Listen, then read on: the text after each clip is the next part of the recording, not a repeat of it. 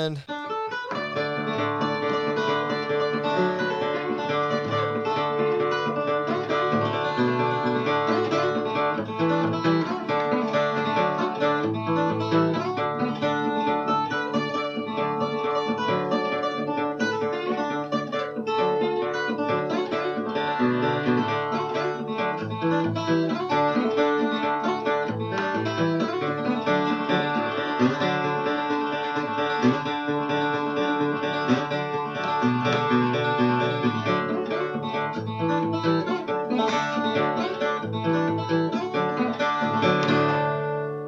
All right. I can't believe it's time for another episode. Yeah, it seems like it's just been another week, like instantly. I And know. I don't know. It's another week here, ladies and gentlemen, at Do Check Out This Song. And tonight, I'm actually pretty happy to bring you a band that I thought I actually didn't really like that much. But after a little bit of listening, I think I may review that stance because I had a little bit of fun just now listening to their jams. So. Well, honestly, for me, I've never been the biggest fan of this band, but this band and their main member, Lou Reed, they've always kind of been like hit and miss with their music. Like there's a lot of stuff you got to wade through before you get to those really golden tracks. Like they have some songs that are absolutely amazing, but there's a lot of shit you got to dig out before you get to it, you know? Yeah, that makes a lot of sense. And I mean, some of these tracks I didn't even realize was Lou Reed or Velvet Underground to lay it out for everybody. But honestly, now that I listen to them, like they all do kind of make sense sequentially. I don't know. We're gonna see what the story's like. I haven't actually I don't know anything about Lou Reed, so. Yeah, this one was a weird one to pile together for me because really we could have gotten like 2, maybe 3 episodes out of this if we would have followed their career after the Velvet Underground. So I'm mainly going to stick to just what happened with the Velvet Underground. I'll get into the kind of their childhoods and stuff, but you know, it just felt like a little too much information. Yeah, exactly. And, we always try to bring you guys, around an hour, and we don't want to drag it out too long because it gets to be a little burdensome. And if somebody has more than that, they probably deserve a second episode anyways, so. And don't worry, you will have birthdays in this one. Oh, yay, birthdays! Pat's favorite. But I want to start this episode with kind of a saying that's always been kind of told about the Velvet Underground. Not everyone bought their album, but everyone who did started a band. That's a pretty awesome quote. Yeah, I mean, that's kind of been the quote that's followed the band around. So, I mean, they were never the most successful, but they had a lot of influence. So that's pretty amazing. Because actually, I was looking at some of the YouTube comments, and one of the top YouTube comments was "start a band," and I didn't understand it, but now I totally do. Oh yeah. And so, if we're going to talk about the Velvet Underground, we definitely got to talk about what's kind of considered their main member, Lou Reed. And so Lou Reed was born Louis Allen Reed, not Lucif, as I was going to make a joke about that earlier. Lucif? Yeah. God damn it, Ian. He was born March 2nd, 1942 in Brooklyn, New York, son of Sidney Joseph and Toby Reed. His family would eventually move to Freehold, New York, on Long Island when he was about 9 years old. He didn't adapt to his surroundings too well there. By the time he was in middle school, he was a big target of bullies. Aw, poor guy. Well, I mean, honestly, getting bullied can be tough for any kid, you know, and that shit can stick with you for a long time. Yeah, dude, getting bullied sucks, dude. It doesn't matter what type of kid you are. Just getting bullied sucks in general. I was bullied because of my size. Yeah, and you're not because of my dude, and because your bald hair, and because I wasn't bald in middle school or high school. Funny looking. Well, I'll give you that one. Your stupid voice. Oh, don't say that. The audience might figure it out and stop listening. Like I have to tell them the voice is the only thing they see of you. They see that of me, and will hear of you, and your weird shaped face, hands. I don't know. I'm just trying to be mean. It's not working because I'm not paying attention. Sticks and stones, Pat. Sticks and stones. Oh, my God. I learned that in middle school, too. Ian is impervious to bullying now. And, of course, with this bullying, comes a lot of phobias and anxieties. And so, of course, with this bullying, would come, like, a bunch of phobias and anxieties, shit that anybody who's been bullied has gone through. At the age of 16 was when he would first start experimenting with drugs. But, that's kind of later in his life. I'm kind of jumbling up his whole history just to can't get through it. And his parents, hoping to deal with his problems, like depression and being a sad teenager and that kind of shit. Yeah. His parents would follow the advice of a psychiatrist, and Shock therapy. they would end up sending him to an institution. Oh my God, people, come on. And so with this treatment, they believed that it would cure their son's attitude problems and apparent homosexuality. Yeah, because that's always worked. Yeah, just send him to asylum. The asylum will cure him of all their ails. Yeah. And apparently homosexuality is an ail. Apparently. I mean, this is still the 60s. I mean, for us, it's kind of shocking to be like, really? We're like treating homosexuality that way? But yeah, in the 60s, it was still totally a thing. And Yeah, I get that. It just still pisses me off. Yeah, it's definitely stupid. And at the Creedmoor State Psychiatric Hospital, he would undergo, as you called it, electroshock therapy. Oh my God, I was joking. I was joking based on the other episode. Why do we have multiple people getting shock therapy? Wait, this guy wasn't even doing a bunch of LSD first. Stop predicting the future of the past, okay? Oh my God.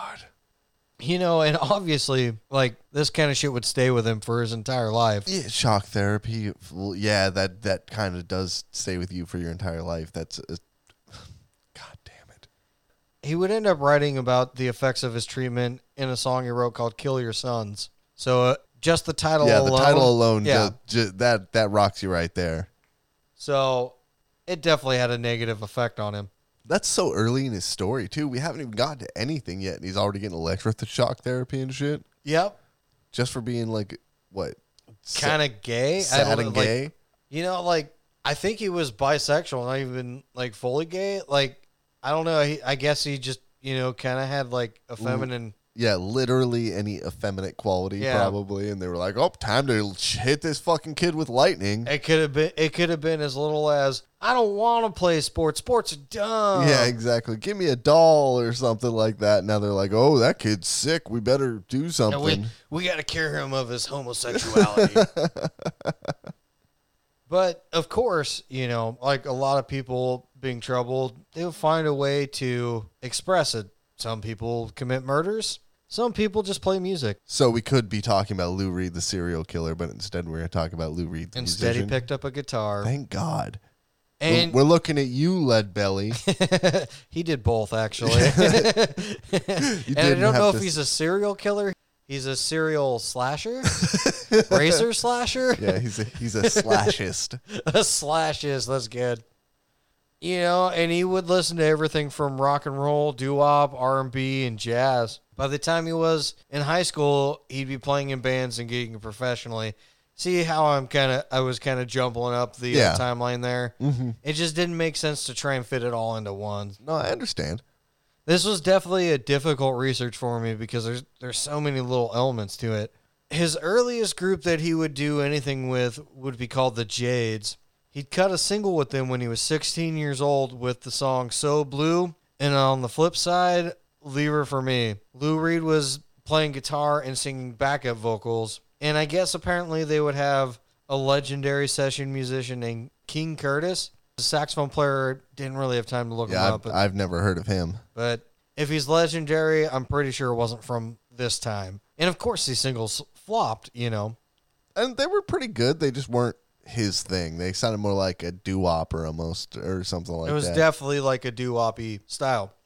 But this brings me to my first Dude Check Out the Song, one we haven't had in a while. What? Woo! Oh, yeah, that's right. I forgot we do that because we didn't do that last week at all. Not at all. That was weird. We definitely were suffering from Dude Check Out the Song-itis. Yeah, exactly. I'm going through withdrawals. How about I eject you with some Dude Check Out the Song right into your vein? The Janes, So Blue. Oh, yes. Actually, this is one of the jams we could jam to earlier, and it is well worth listening to. Yeah, this is a good doo-wop song, but that's what it is a doo-wop song. And despite, the lack of success from this, it didn't stop him, Otherwise, if it stopped him, we wouldn't be talking about him. In 1962, he'd end up attending Syracuse University. He'd end up, recording a few more singles for the Jades, like the songs Merry-Go-Round and Your Love, but they wouldn't even get released till 2000. So, Oh, wow. They'd be like that obscure, huh? yeah. So, I mean, let's get to my next dude. Check out the song from this, which is Merry-Go-Round. Hell yeah. This was another jam that I actually really enjoyed. And like I said, I came into this not really thinking that I liked Velvet Underground because I'd heard a few other things a few other times, but Yeah, it's those tracks that everybody's always like, oh, you have to check this song out. But they truly do have some golden gems in there, man. yeah, and I mean, like I said, some of the stuff that you showed me is more, I think, among my taste, which is, because you and I have fairly similar taste, at least in the genres we share. So, Right. I mean, that makes a lot of sense. I don't know. I had a predetermined opinion. And once again, it's false. Anyone out there who has a lot of predetermined opinions, maybe you should consider considering your opinions, because I know mine always suck once I actually look at them later. Well, right. And I've never been the biggest fan of Velvet Underground or Lou Reed, but I've spent enough time to dig through a decent amount of his discography to find the songs I do enjoy from him. Yeah, and it's worth the dig. But back to the song Merry-Go-Round, you did make a good point to me that I didn't pick up on when I first listened to the song. You said it sounded very disco and funky, Yeah, it is. It is very, very funky. Yeah, and this is in the 60s, back before there was even disco. Yeah, exactly. So it's not necessarily disco-y. I think it's just really like a really funky funk. Does sound like something that was influenced by cocaine, though. Yeah, probably most of these songs were. That or heroin. Yeah, just drugs and electroshock. A lot of drugs and electroshock. As with any good, I feel like that's the theme for this decade already is drugs and electroshock. Drugs, definitely drugs. Yeah. Because the only band that didn't really seem to do drugs was the Sonics. So yeah, exactly. I mean, weirdly, they came from the Northwest. So yeah, that is kind of strange. But I mean, I don't know. When you think of like early Northwest stuff, I always think of lumberjacks anyway. So yeah, not really. Yeah, we don't do drugs. We do pancakes. we're too busy, chopping down trees. Yeah, I don't know. I wish we were still lumberjacks. I think that'd be a cool job. Really? You think so? No, you think that would be a cool job? I was gonna say you didn't sell that sarcasm too well because for a second I believed you. Yeah, no, I'm not. I'm not actually trying to be a lumberjack. I don't know. That sounds really bad. It's a tough fucking job. You're sort of sounding like how I was sounding last week with the Irish towards lumberjacks, Pat. Oh, whoa. Pat does not like lumberjacks. Whoa. You straight up like called out the Irish and the Scottish and said that you didn't know the difference and then essentially like made them all mad in one fell swoop. So don't put that on me or the lumberjacks. Lumberjacks, I think you're cool. I just don't personally think that I should do your job. And I think Ian Pat's definitely not tough enough to be one of you. Wow. Okay. Well, I have a cool beard, Ian. I have a lumberjack-ish beard. My beard's longer than yours. Come on now. Oh my God, Ian, you are you're feisty this week. Jesus, dude. I am feisty this week. I'm ready to fight. Yeah, well, you about to get lumberjacked yourself. I'm not sure what that means, but it sounds cool. It's not. And so after graduating from Syracuse, getting back to Reed, he'd move to New York and he'd take a job with Pickwick Records, a cut-rate record company who specialized in budget-price compilation albums. Oh, shit. Budget-priced albums. And, yeah, to fill out their LPs and all the stuff they needed, Reed went into writing and recording for them. Mainly just trying to follow popular trends so the record label could be cool. Oh, yeah, of course. All the trendiest trends, right? Oh, yeah. The best trends that would make them lots and lots of money because you've heard of Pickwick Records, so it clearly worked. Yeah, exactly. The legendary Pickwick? Pickwick Records. Oh, my God. Pickwick. They couldn't have thought that was going to be successful when they picked the name alone. Well, one of Reed's compositions was kind of like a wannabe dance number called The Ostrich. Like it was like the way I think of it, it's like do the monster mash, but it's do the ostrich. Oh, do we know what the ostrich is? Is it's it an actual not dance? a good song. It's no. Do they? I mean, I'm not asking about the dance though. Do we know what the ostrich dance is? It never caught on, so there was no dance. Oh, there was no dance. It was released on Pickwick. Come on now, you were just dissing them. Damn it, Pickwick! You really screwed up my ostrich fantasy. I don't personally think it's a good song. It's noisy, poorly recorded, and you just can't distinguish enough to really call it like a fun dance song. Yeah. I think that's a lot of the issues with these Velvet Underground songs that I don't like is they get into noisy for the sake of it. Oh, yeah. There was definitely some, like, let's be artsy and cool and, like, go out of the norms, but then they went way too far out of the norms. Yeah, like, instead of out of the norms into, like, a musical way, they went out of the norms into just, like, fuzz and buzz and, like... Some of their, especially their early stuff, definitely did that, but we'll get to it. I think there's an influence in there that you'll understand once I get to it. Oh yeah, let's hit it. I'm trying to keep the surprise going. Oh, you trying to surprise us, huh? Surprise you. I'm not surprised that you're trying to surprise me.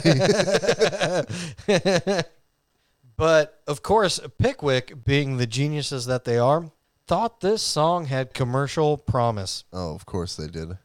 And so they would release this single under the group name The Primitives, which is, it's like, why would you pick such a cool name for such a terrible song? Yeah, that is That's the early 70s punk rock band right there, The Primitives. Yep, that could have been really cool, but nope.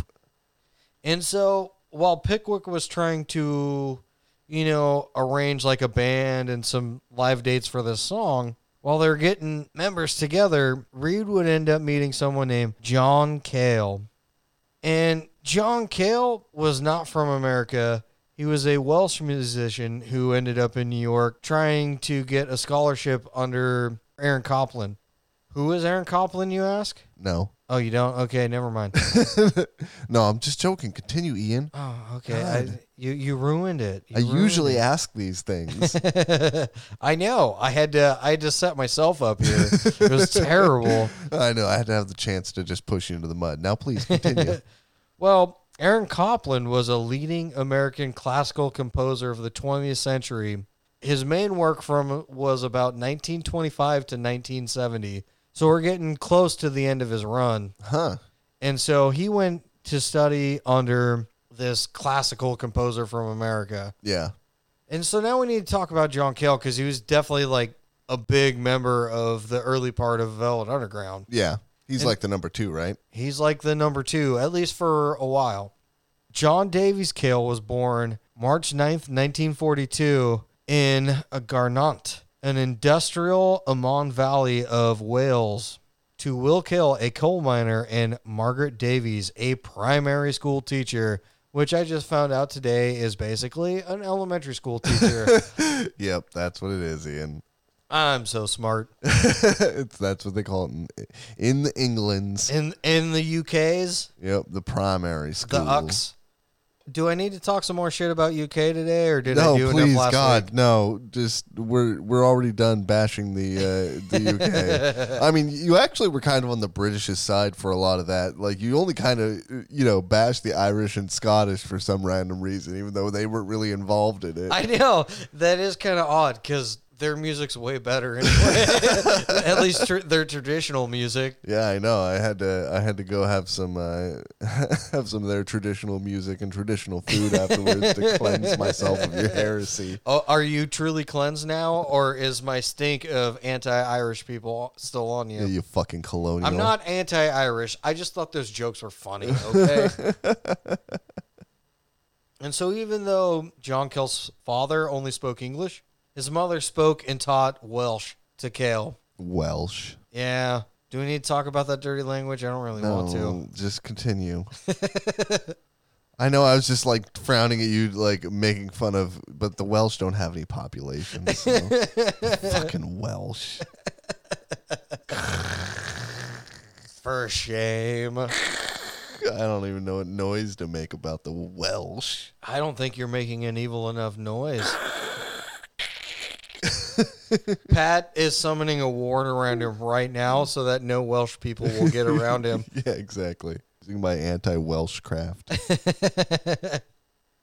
And so because he couldn't speak English for a good chunk of his early life, didn't have a great relationship with his father. He would end up learning English in primary school, but Cale also didn't have the greatest childhood either. He would be molested by 2 different men during his childhood. Oh, God damn it. An Anglican priest who would molest him in church, and one of his music teachers. Oh, that's cool.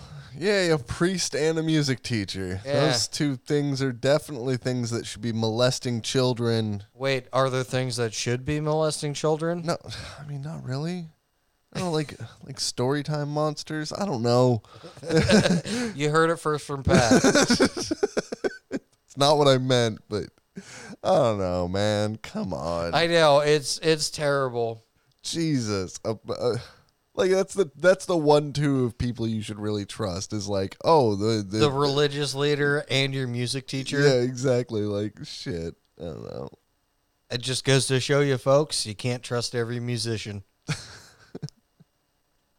I think our show proves you can't. You can only trust about like 50% of musicians. Oh, we're up to 50 now? No, probably not. I was being very, very generous.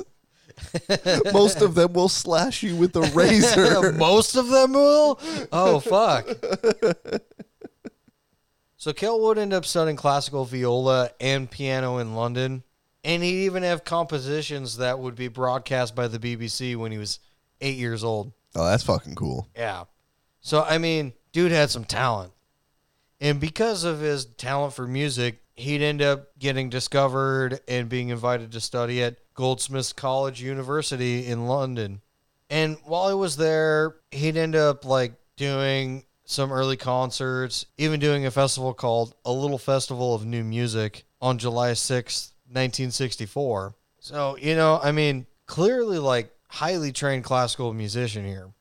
Yeah, I mean, he's top of the line. Yeah, he'd even write some scores for some short films and some other stuff like that. I mean, that's fucking cool. That's like child prodigy level. Yeah, I was not aware that he was that talented. Yeah, very, very lean towards the avant-garde style of music. But like I said, he would eventually travel to New York in 1963 to train under Aaron Copland. And so that's how we end up with him in New York. And upon getting to New York, he'd meet a bunch of influential composers.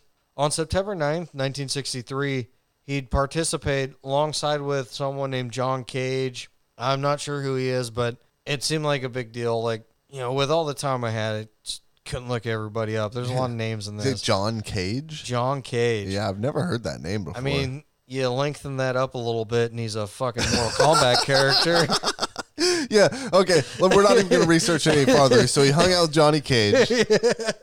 And they would play an 18-hour piano playing marathon. Oh, that sounds fun, I guess. I mean, Were they taking turns, or they were both playing for 18 hours, or... I have no idea. Just some sort of piano playing marathon. So who could play for 18 hours long, I guess. It's an endurance race. Hopefully it still sounded good by the end. I mean, Oh, I don't think so. It's probably very simple at the end. you go on to a television panel show called I've Got a Secret and brag about playing piano for 18 hours at this concert. So, he was famous. Yeah, of course. That's fucking awesome. And getting back to Cale meeting Lou Reed, Cale wasn't a big fan of the Ostrich, but he was intrigued by Lou Reed's alternate tuning, which I heard a rumor. I couldn't confirm this, but it was the same note all across the guitar. Was the scale? Yeah, so every string was tuned to E or something. Okay, well, if that's actually what it is, that's not really a tuning, I don't think, but all right. Technically, it's tuned. I mean, technically, it is technically tuning, but what is... Think about some of those open note surf shit you could do with that. I guess that is true.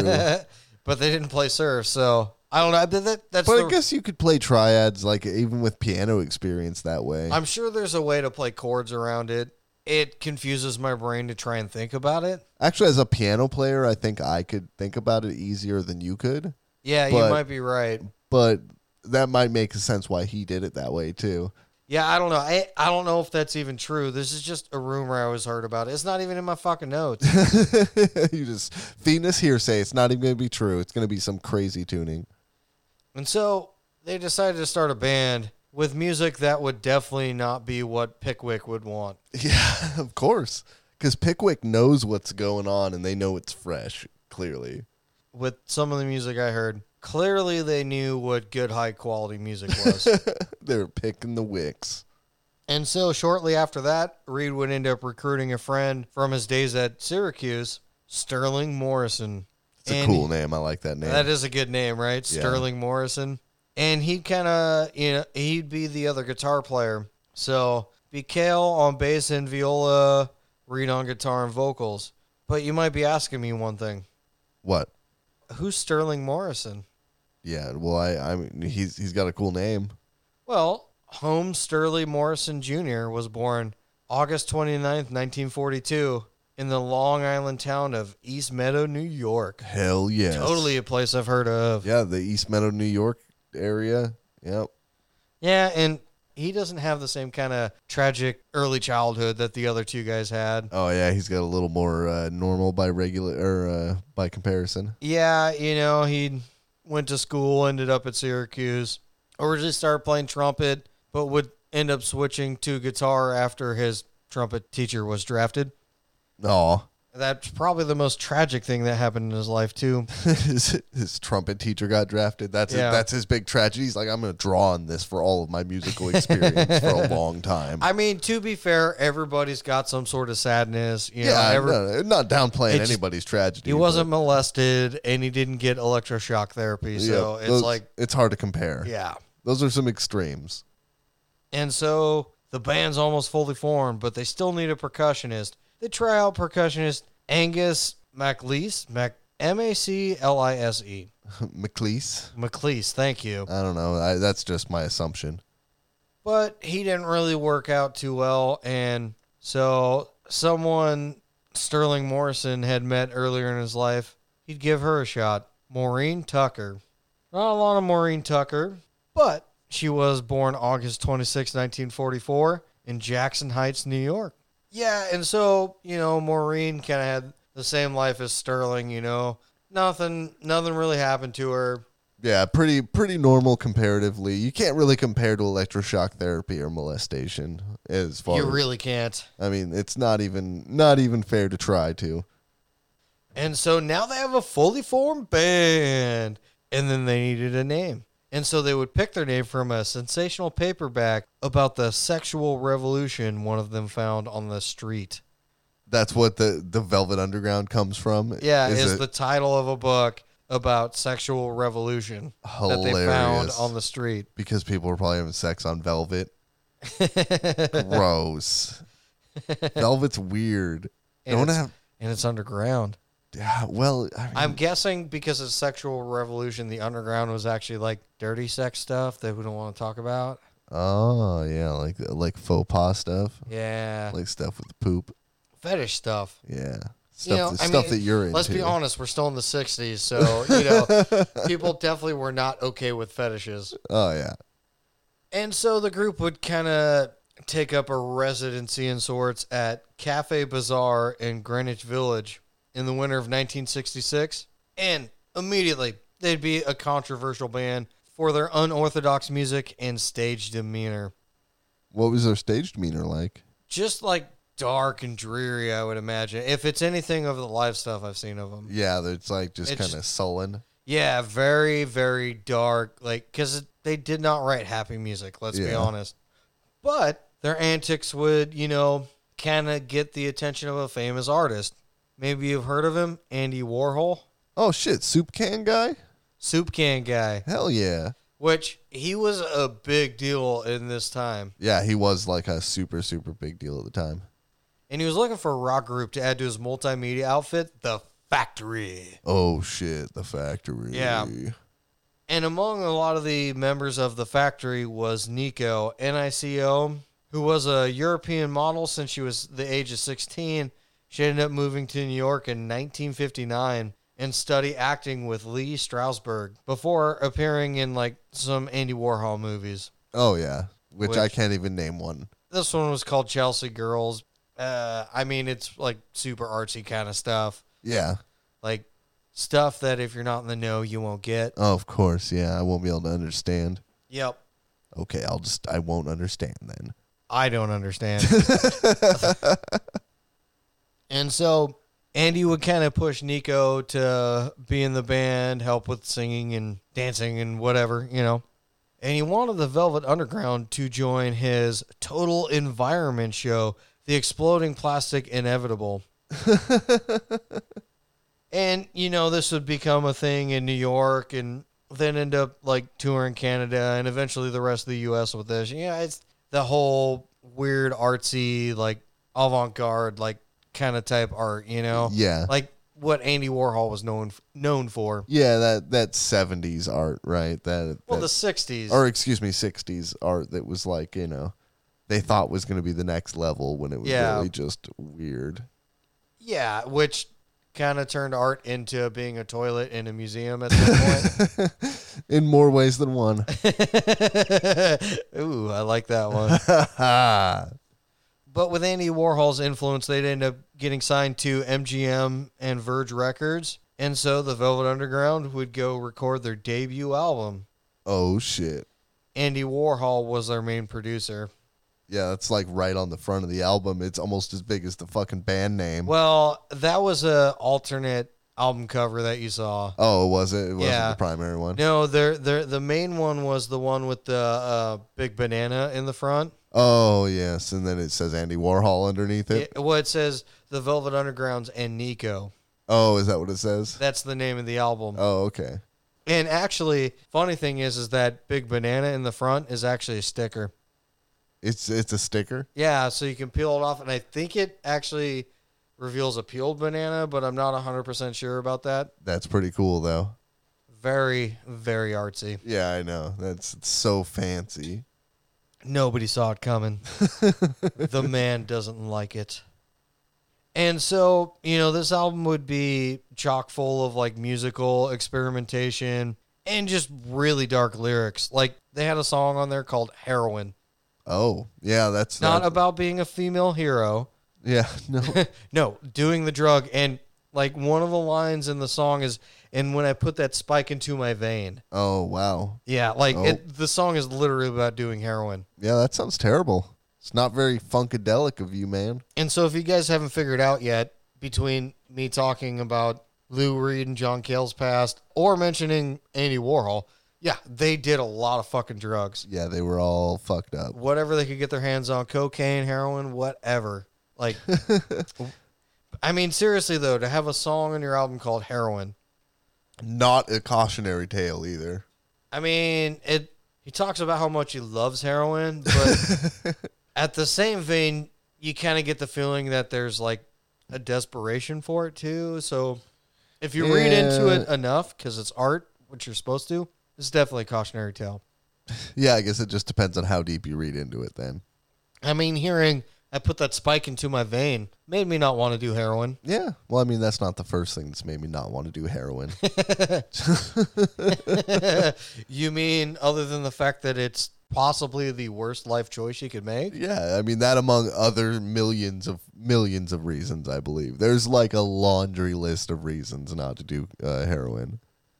Anyway, they would have other songs on this called Venus and the Furs, and Furs is spelled F-U-R-S. This fucking song is amazing. This is honestly my favorite Velvet Underground song. Like, by far, this song just, since I discovered it in my youth, somewhere in my early 20s, this song it just blew my mind because it, front to back, it's just like awesome. Yeah, and it is like, it's 5 minutes and it feels really long. Like, it feels like a long psychedelic song, but it doesn't, I don't know. I don't feel like it drags as much as some of the other songs in the genre at the time. Well, and it's not even really a psychedelic song because they're not using like the traditional like reverb and weird distortion because it's there's only one guitar on the song that's even distorted really.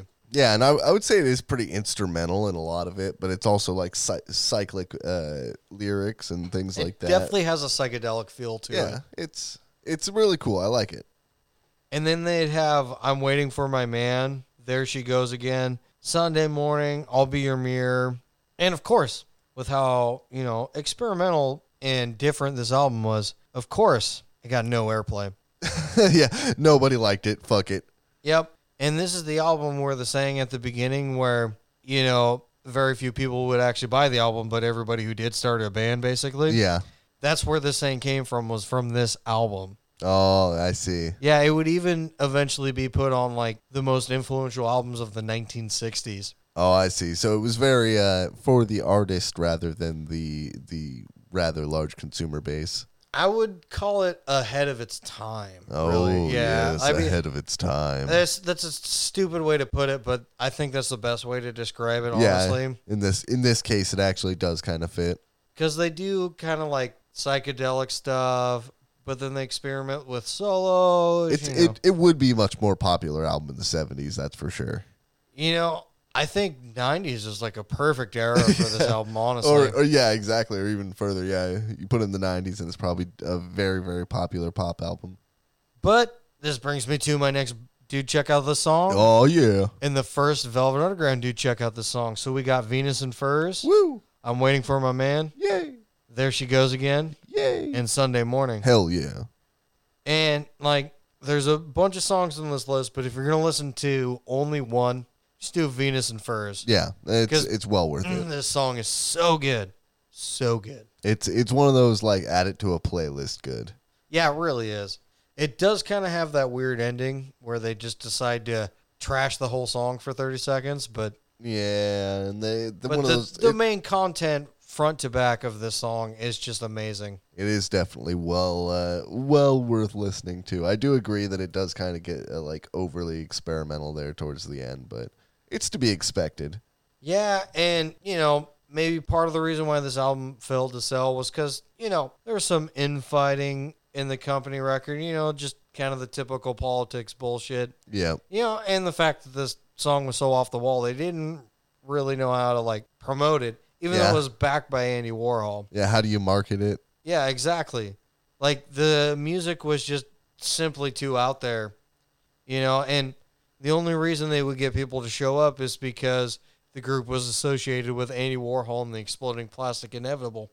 I really wish they put a word that started with C there, because then, it'd spell epic, Exploding Plastic Inevitable. He was missing one word there. Yep, inevitable crisis. Boom, there we go, and we got epic. We fixed you, Andy Warhol.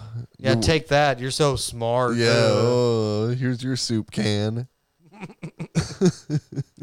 Stop it. I still eat that soup every once in a while. Mainly tomato soup when I make some grilled cheese, though. Hell yeah. That's like the epic, I want to cook, but I don't want to cook combo. Yep. And you can still eat that today thanks to Andy Warhol. Thank you, Andy Warhol, for making tomato soup awesome. Fighting the great fight against anti-tomato soup advocates. Without you, where would I be? How would I have survived being a single man without Andy Warhol? Really? Yep. None of us would have made it. Also, though, around this time, psychedelic was a really big thing, and even though we've mentioned psychedelic, it just wasn't psychedelic. There's the straight trippy, I need to take acid type music. Yeah. Let's be honest, they were probably doing speedballs while they were making the album. Yeah, most definitely. It doesn't really come off as super psychedelic, like psychedelic drugs. It comes off more as I'm on heroin and cocaine at the same time. Yeah, exactly. Some sort of downer. So this album would definitely get a cult reputation to it, but in the 60s, that doesn't pay the bills. No, cult reputation pays nothing in the 60s. Absolutely nothing. And so in 67, this kind of started some fighting, and inevitably Nico, never considered an essential member by the rest of the band, would either leave or be fired. I don't know. I couldn't find an actual solution to whether she left or was fired. Aww. She would end up starting her own solo career. Once again, probably have to cover in the second part of the saga.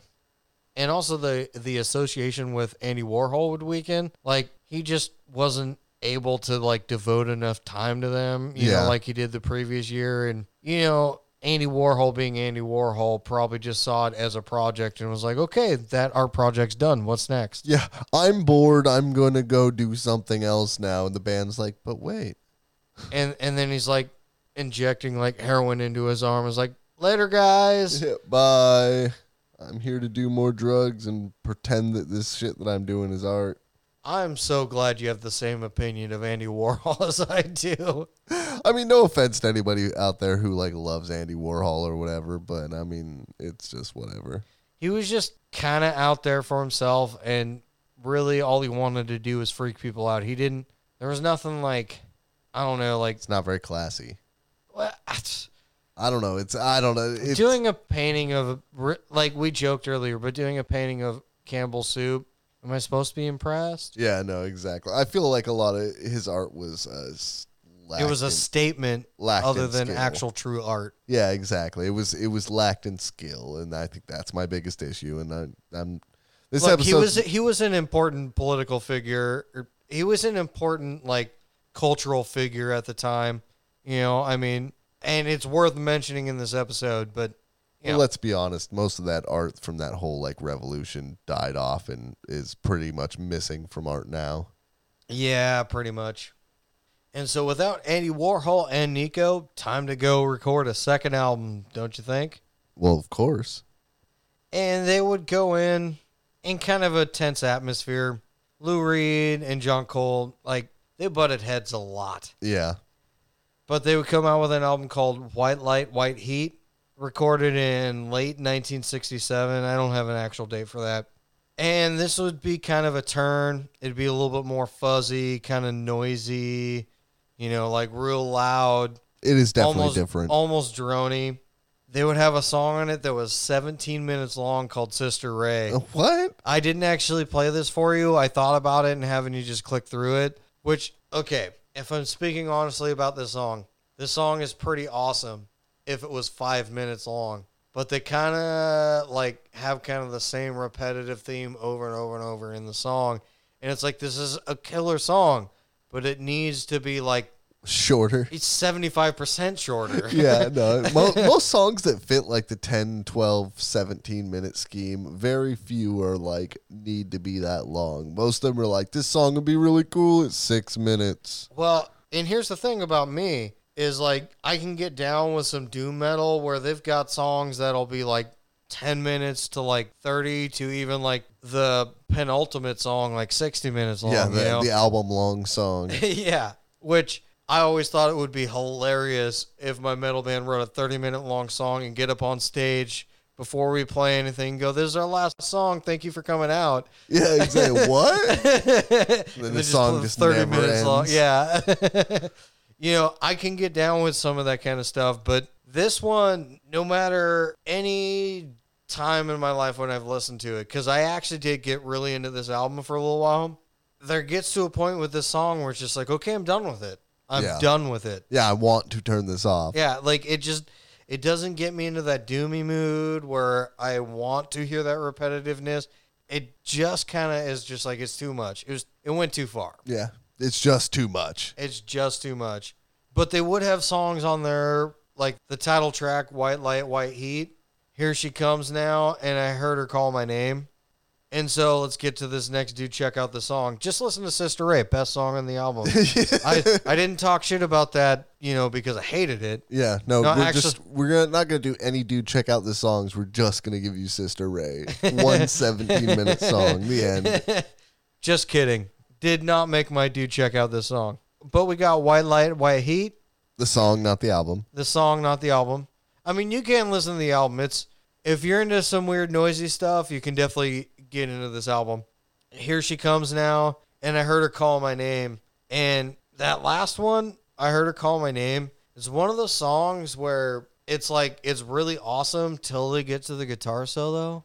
Oh, yes. Is this one of the bang bang guitar solos that we had? Yeah, it's the one where they really sounded like they were just trying to break the guitar every time a solo came. Yeah. Which Yeah. I totally get that was like the thing. Well, you know? it was experimental, like what can we get away with? Yeah, and I understand experimentation. But which is truly unfortunate for me because I really do like this song. yeah, Like the song is the- super solid. Then it just kind of turns into like a Nirvana like Not Jimi even Hendrix, that. Like if anybody knows Greg Ginn of Black Flag, the later years of Black Flag where Yeah. he started soloing, it's like they're trying to be like cool jazz, but they're not good enough to pull it off. yeah, they're not getting any jazz rhythms. They're just randomly pounding on a guitar. Yeah, like the Charlie Parker episode that we talked about, which I even think I mentioned when we were listening to the song, Yep. where it's like the whole they don't follow any scale, but as long as they land on the right note, they're still considered in key. Yeah.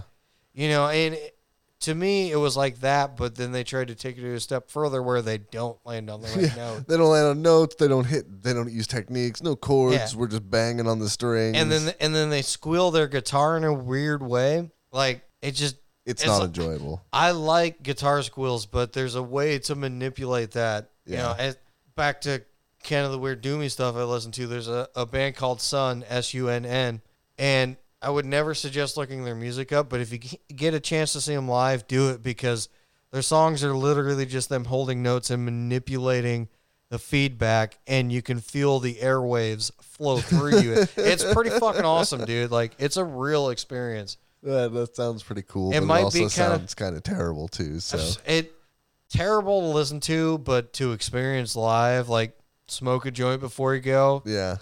Oh, it's like one of the coolest things you'll feel. Huh, interesting. Well, maybe if we're ever allowed to go see live shows again, I'll go check that out. 2021 can't come soon enough, can it? Yeah, I don't know if that's even gonna be soon enough. Let's hope just soon. I honestly have been fiending for some live shows again. Honestly, I'm dying, dude. Yeah, just to get out and go to a concert. I know, man. Like, not even play one of my own, just to get out and it could be the worst band ever. I just want to go out and see a fucking band play. Yeah, a couple of my favorite bands were all supposed to play right before it all happened, so I had like tickets for all of my favorite bands, and then it all hit, and none of them got to play, and I was like, fuck. Yeah, my old band, we had a festival that we were supposed to play in August, and there was a couple bands playing in August that were on my bucket list of bands that I haven't been able to see yet. Yep. And it was just worst fucking timing, dude, because I'm like, finally, I have the time, I have the money, I can go see these bands. Yes. No. No. Not a thing. Welcome to the plague times. And yeah, so unsurprisingly, this album was a commercial failure. Dun dun dun dun dun dun. It would top out at number 199. Oh wow, that's pretty sad. Like makes the top 200 just barely. Just barely. Oh wow. And by the summer of 1968, commercial success would kind of be the least of their priorities. An even bigger rift would develop between Reed and John Cole, you know, the creative forces in the band at the time, Yeah, the people who make it a thing. the egos. Yep. And Lou Reed would end up presenting the rest of the band with an ultimatum, declaring he would leave the group unless Cale was fired. Oh, never ultimatums, guys. Ultimatums are the worst. Don't do it. What'd they say? They sided with Lou Reed, I guess reluctantly, Oh. and they'd end up getting another musician named Doug Yule to take Cale's place. That is the worst. Why? Don't. I mean, at some point you got to recognize a bad situation for what it is, but for Lou Reed to kind of go, I'm either out of the band or he is, Yeah. it's kind of a dickish It move. has to be a really bad situation. And obviously, we don't have the context, so we can't really talk about it too much, but still.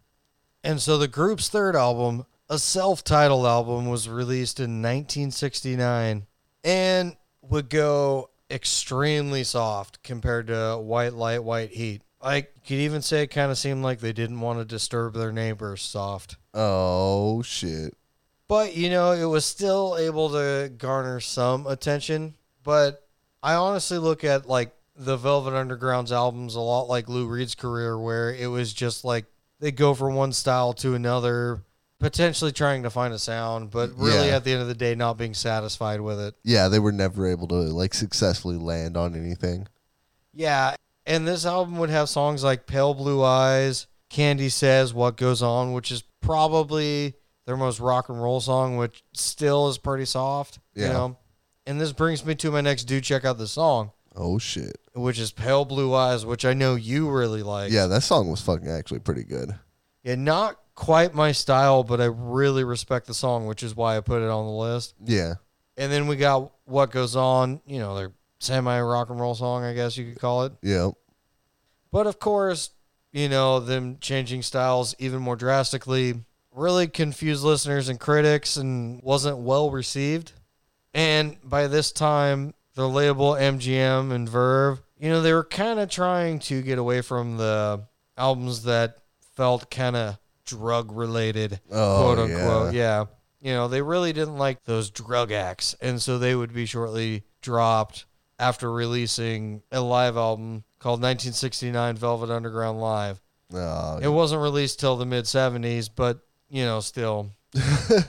it's still 1969 live, guys. Yep. Well, they played it in 1969. And I Yep. guess even without Kale, they were still able to put on like a pretty good show. Oh yeah, I mean that doesn't take away the musicianship of anyone else in the band. And even during this time, they would record like an album's worth of additional material for the label that was supposed to be like their fourth LP, but kind of all that got shelved, and you know what ended up getting released like years later, like, you know, bootleg type stuff, you Yeah. know. And so they'd eventually go in and record what would be their fourth and final album in 1970 called Loaded. And honestly, first thing about this, their best album cover. They've got like the Velvet Underground Loaded in like kind of smoky lettering, would you call it? Yeah, like arced lettering. Yeah. It's kind of Yeah, kind of like a rocker style. yeah. It's really cool with it's. I don't know. It's that 70s airbrush / watercolor style, like with some pink smoke coming out. Yeah, of, well, then they've a got that subway little area. subway with Yep. like pink smoke coming out, and it just says the Velvet Underground Loaded, which is perfect. Like, great album cover, honestly. Yep. And dude, check out this album cover, honestly. Yeah. This is a great album cover. Yeah. Don't check out any of the songs, just the album cover. But one thing about this album, their drummer Tucker, you know, Maureen Tucker, she'd have to sit out a lot of this recording process because she's pregnant. Oh shit. And so she'd be replaced by Doug Yule's brother, Billy. And by some accounts, he was kind of using his brother as like, you know, like a wedge to get more power into the band. Like filling votes, huh? Yeah. Not exactly like the most comfortable of recording processes. They'd take up a long residency at the New York's famous Max's Kansas City Club. I don't know if you know, but it's like famous for like all those early like punk bands like the Ramones and stuff, you know, like No, I've never heard of it. It's like right up there with CBGB's in the New York punk scene. That's really cool. Yeah. So that's where they get a lot of their punk, where they've influenced punk origin from. Well, I don't know if them, because they influence a lot more punk than punk being influenced on them, because they were a little early for that punk sound. That's what really. I said. That's where they get that Oh. reputation for influencing punk. Yeah, part of it, and then they were so off the wall, and a lot of early punk would really kind of like try and have an avant-garde style out of this scene, you know? Yeah. Just before the release of this album, Lou Reed quit his final studio album with the Velvets. After making them kick the other guy out of the band, then he quits. Yeah, well, so much tension in the band. What a bitch move. It was probably an extremely smart move on his part, knowing how his future ends up, but Yeah. No, I get it and all. I'm just saying, like, if you're going to make them kick somebody else out of the band, then yeah, quit but it. no, it wasn't during this album process. This was the album before that they made someone kick him out. Yeah, no, yeah. It kind of sounds like he was a hard guy to work with, to Makes be sense. fair. He would end up moving in with his parents like several months before he just decided to start a solo career. So it was literally like he's out, stayed at his parents for a little bit, and it's like, okay, I got to go record again. Yeah. So he wasn't done by any means. He just had to recoup at mommy and daddy's. But this album would end up having kind of their most like acceptable style sound. Yeah. It'd have songs like Rock and Roll and Sweet Jane, which have actually appeared in like several like indie films I've seen and stuff. Rock and Roll was a good song. They're really good, enjoyable songs. And so let's get to my next dude check out the song, which is Rock and Roll and Sweet Jane. And of any of these two, I would probably imagine Rock and Roll to be the most likely that you would have heard. If anybody's seen the movie Adventureland, it's in it. I mean, really, that whole movie's like a masturbatorium of Lou Reed's career, but, it was in that movie, so if you've seen it. And so, with Lou Reed leaving, of course, the band decides that they can continue. But it didn't go too well. Morrison and Tucker would end up leaving the band, and that left Doug Yule at the helm of the act that was the Velvet Underground. But there were no original members left at this point. Yeah, just that guy. It just, whoever he decided to fill in. Yep. They would end up releasing an album in 1973 called Squeeze. Don't listen to it. Not worth it. It's bad. It's not even the Velvet Underground. I mean, Jesus fucking Christ. Yeah, it's a literally different band. It literally, no original members. How can you call yourselves a Velvet Underground? That shit drives me crazy. That's happened to a few bands, and every time it's just like, why would you just, even change your name to the New Velvet Underground or some fucking shit? I mean, even that's stupid, but at least it's better. Yeah, at least they didn't split into two bands and keep touring. What band was that? The doo-wop band? There's the Del Vikings. Oh, yeah, of course. the Del Vikings, yeah. Yeah. The Velvet Underground with 2 L's. Yeah, the Velvet Underground. And so, like I said before, Nico had her own solo career. Lou Reed and John Cale would go on to have their own solo careers. A lot of, and this is where I came to kind of an impasse in the episode. Yeah. We're already getting pretty deep into this episode. And this is where it's like, I could literally do at least a whole album's length worth of just Cale and Reed, Yeah, exactly. Each of them probably deserve their own independent. Yeah, and even Nico would get some mention in there too with her own career. Yep.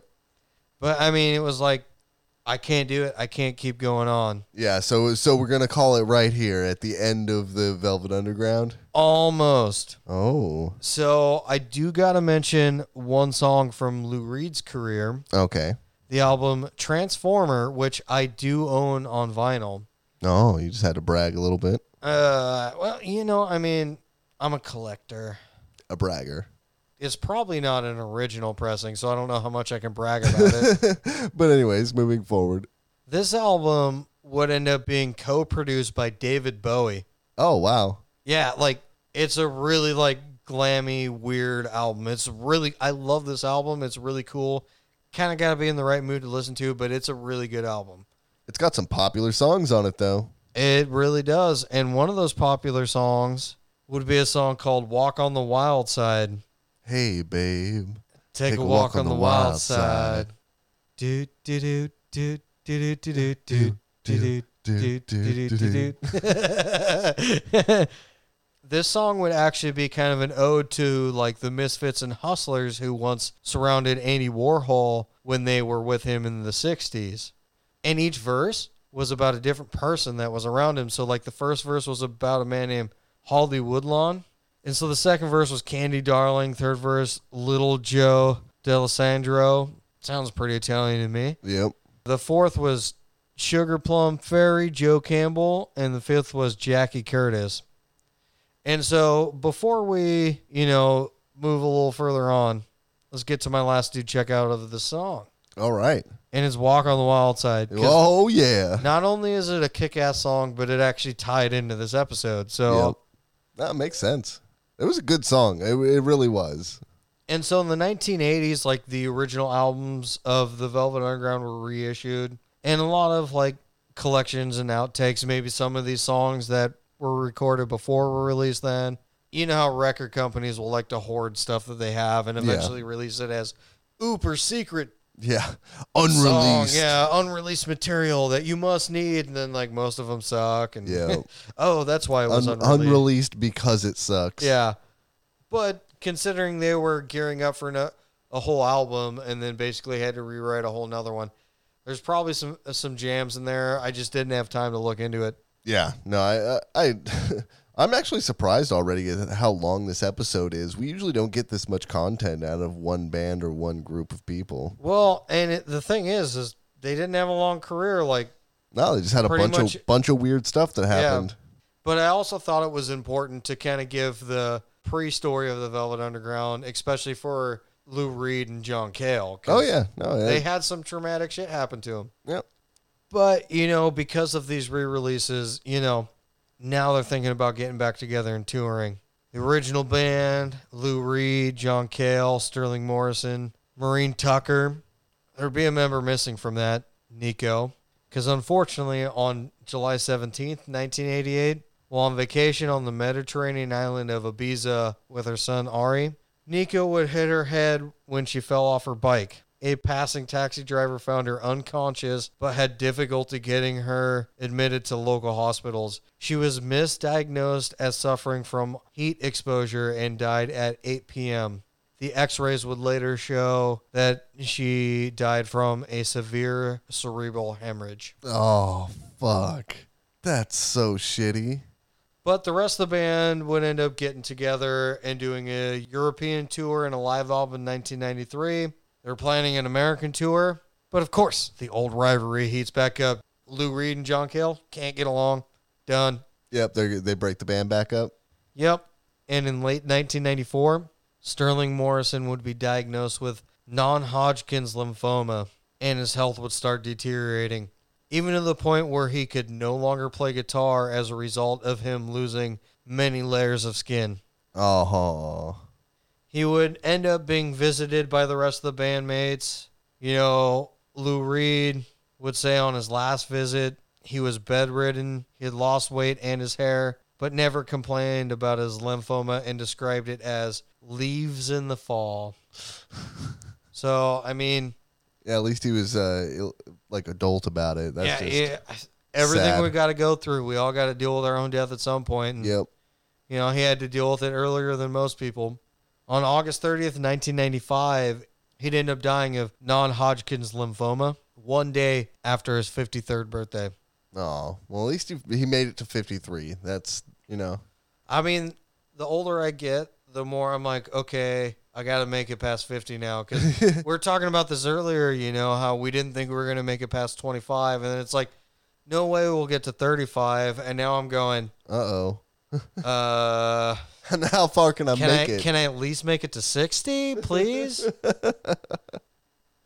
Going on into the 90s and the 21st century, Cale and Reed would continue with their solo careers. A lot of their unreleased material would keep getting released. Even a 5 CD box set that would include all 4 studio albums. Basically enshrining their legacy.